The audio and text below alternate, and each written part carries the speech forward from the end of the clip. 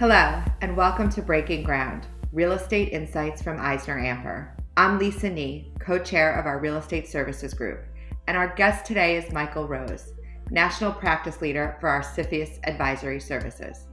Today we'll discuss the final regulations issued by the Treasury Department in January that implement most of the 2018 Foreign Investment Risk Review Modernization Act. Our focus is on Section 802, dealing with real estate transactions, and Section 800, dealing with acquisitions of U.S. companies in other areas that may have national security concerns. Michael, first of all, thank you so much for joining us today. Before we talk about the new regs, can you provide an example as to how someone might know or realize if their real estate transaction is even impacted by them? Yes, absolutely. But first, thank you, Lisa, for the invitation to discuss this topic today. I have the perfect example to start. Our firm has a new client, which is a boutique investment and advisory firm that focuses on infrastructure and real estate. They also provide advisory services to assist in transaction execution.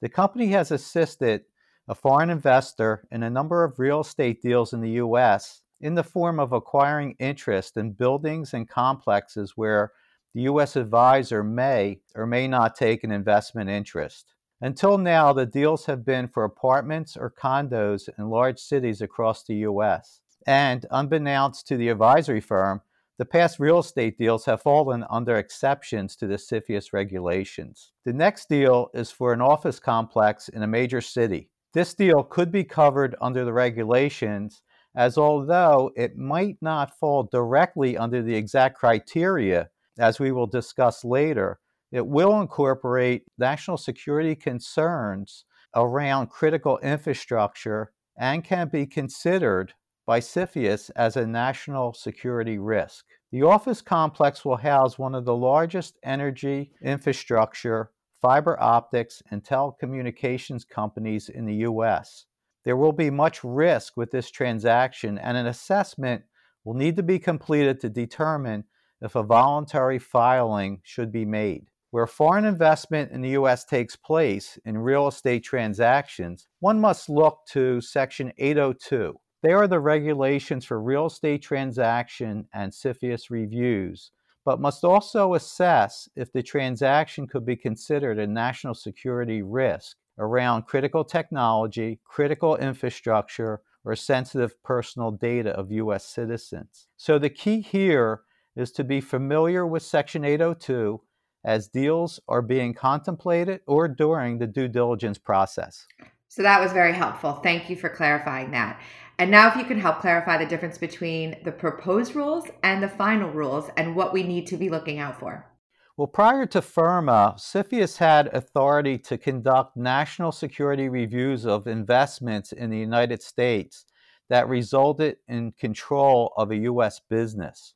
This authority included business acquisitions and investments that potentially implicated what it deemed sensitive real estate. So the real estate transaction really was part of the U.S. business transaction itself or acquisition. FIRMA expanded CFIUS's jurisdiction to include review of certain non-controlling investments in TID U.S. businesses. That is, businesses containing critical technology, critical infrastructure, or sensitive personal data of U.S. citizens, whether they include real estate or not, and jurisdiction to review certain covered real estate transactions. The final rules clarify CFIUS's expanded jurisdiction and specify the rules and coverage for real estate transactions.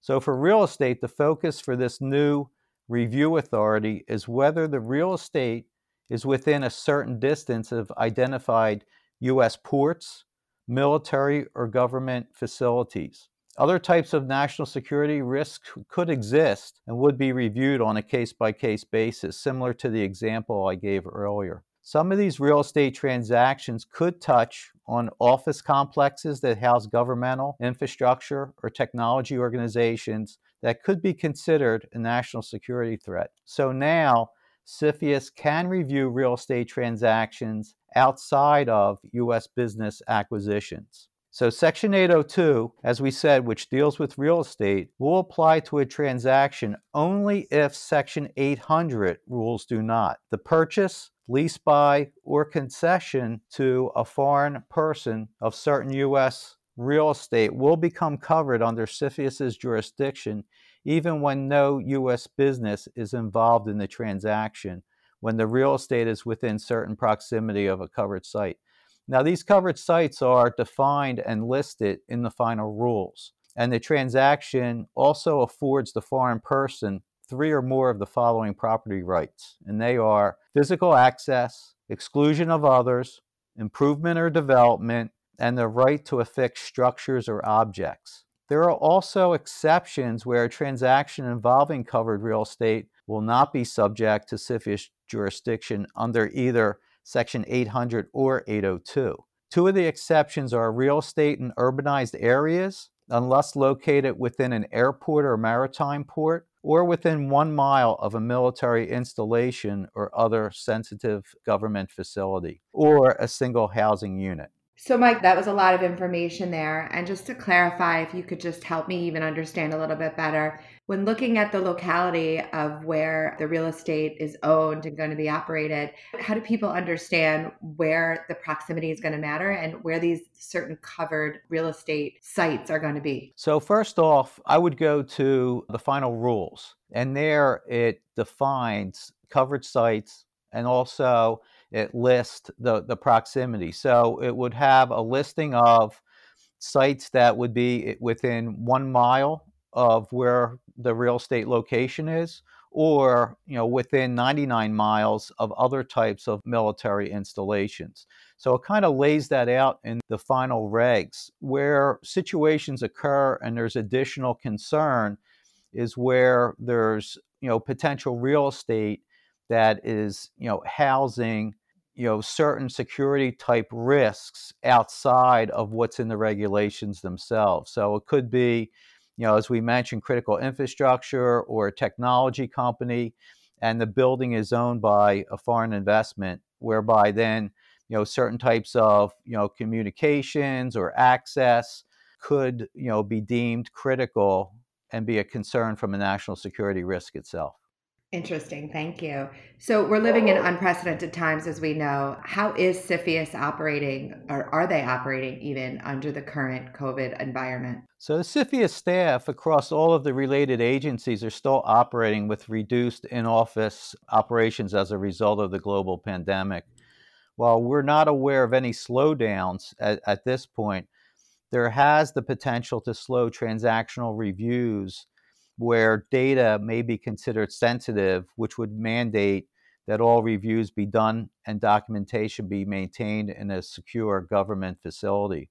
So work, from home would not be available to staff members conducting these types of reviews. Wow. Okay. Thank you. And can a transaction proceed without CFIUS approval right now? So it's possible that CFIUS may issue a no action response for a filing. The no action response indicates that the committee is unable to complete their review. And these normally take place for voluntary filings because that filing may not contain as much information as an overall written declaration. And that the parties, may choose to file, that written declaration if they wish to obtain the statutory safe harbor for their transaction, or they may choose to proceed to close on the transaction without the safe harbor. So without the safe harbor, CFIUS could take action later.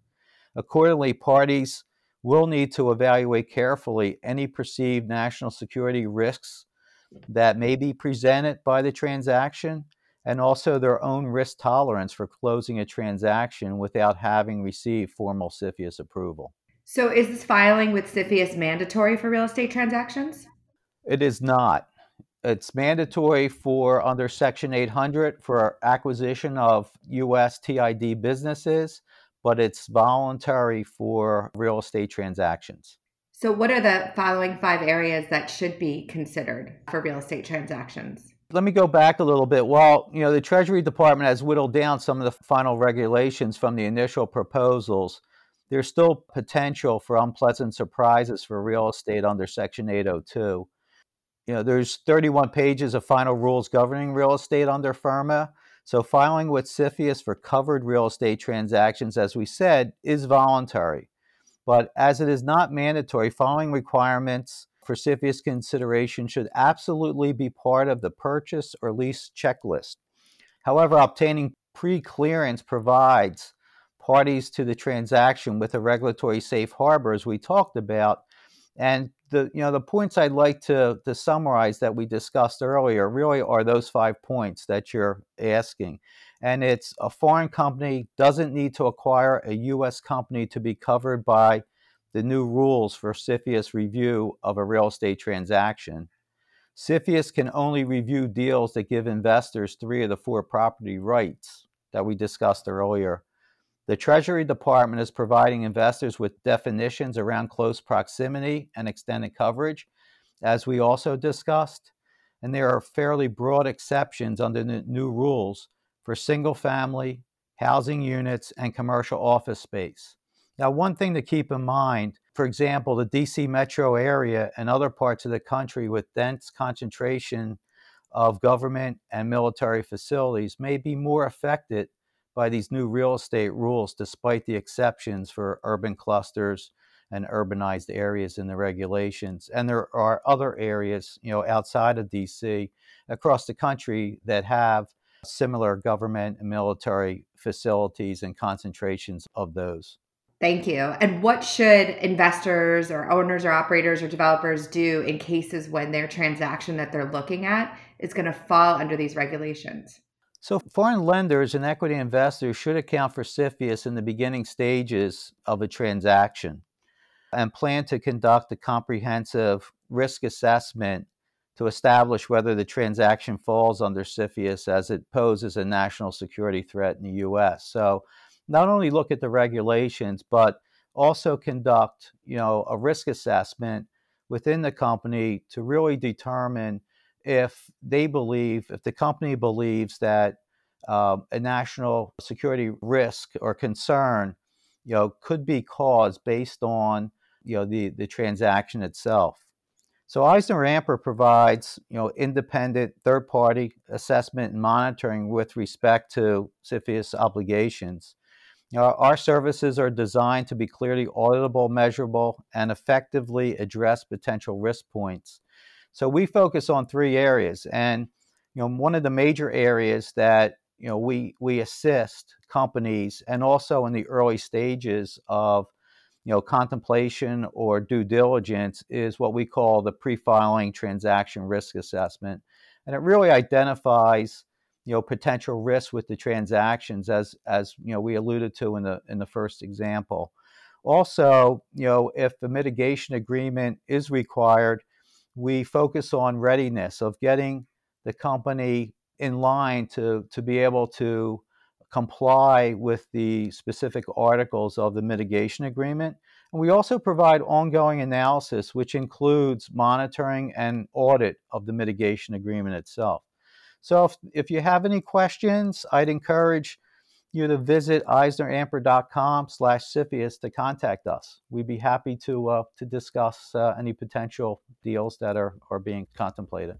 Michael, thank you so much for sharing the ins and outs of CFIUS and their relation to real estate transactions with us. And thank you all for listening to Breaking Ground, Real Estate Insights from EisnerAmper.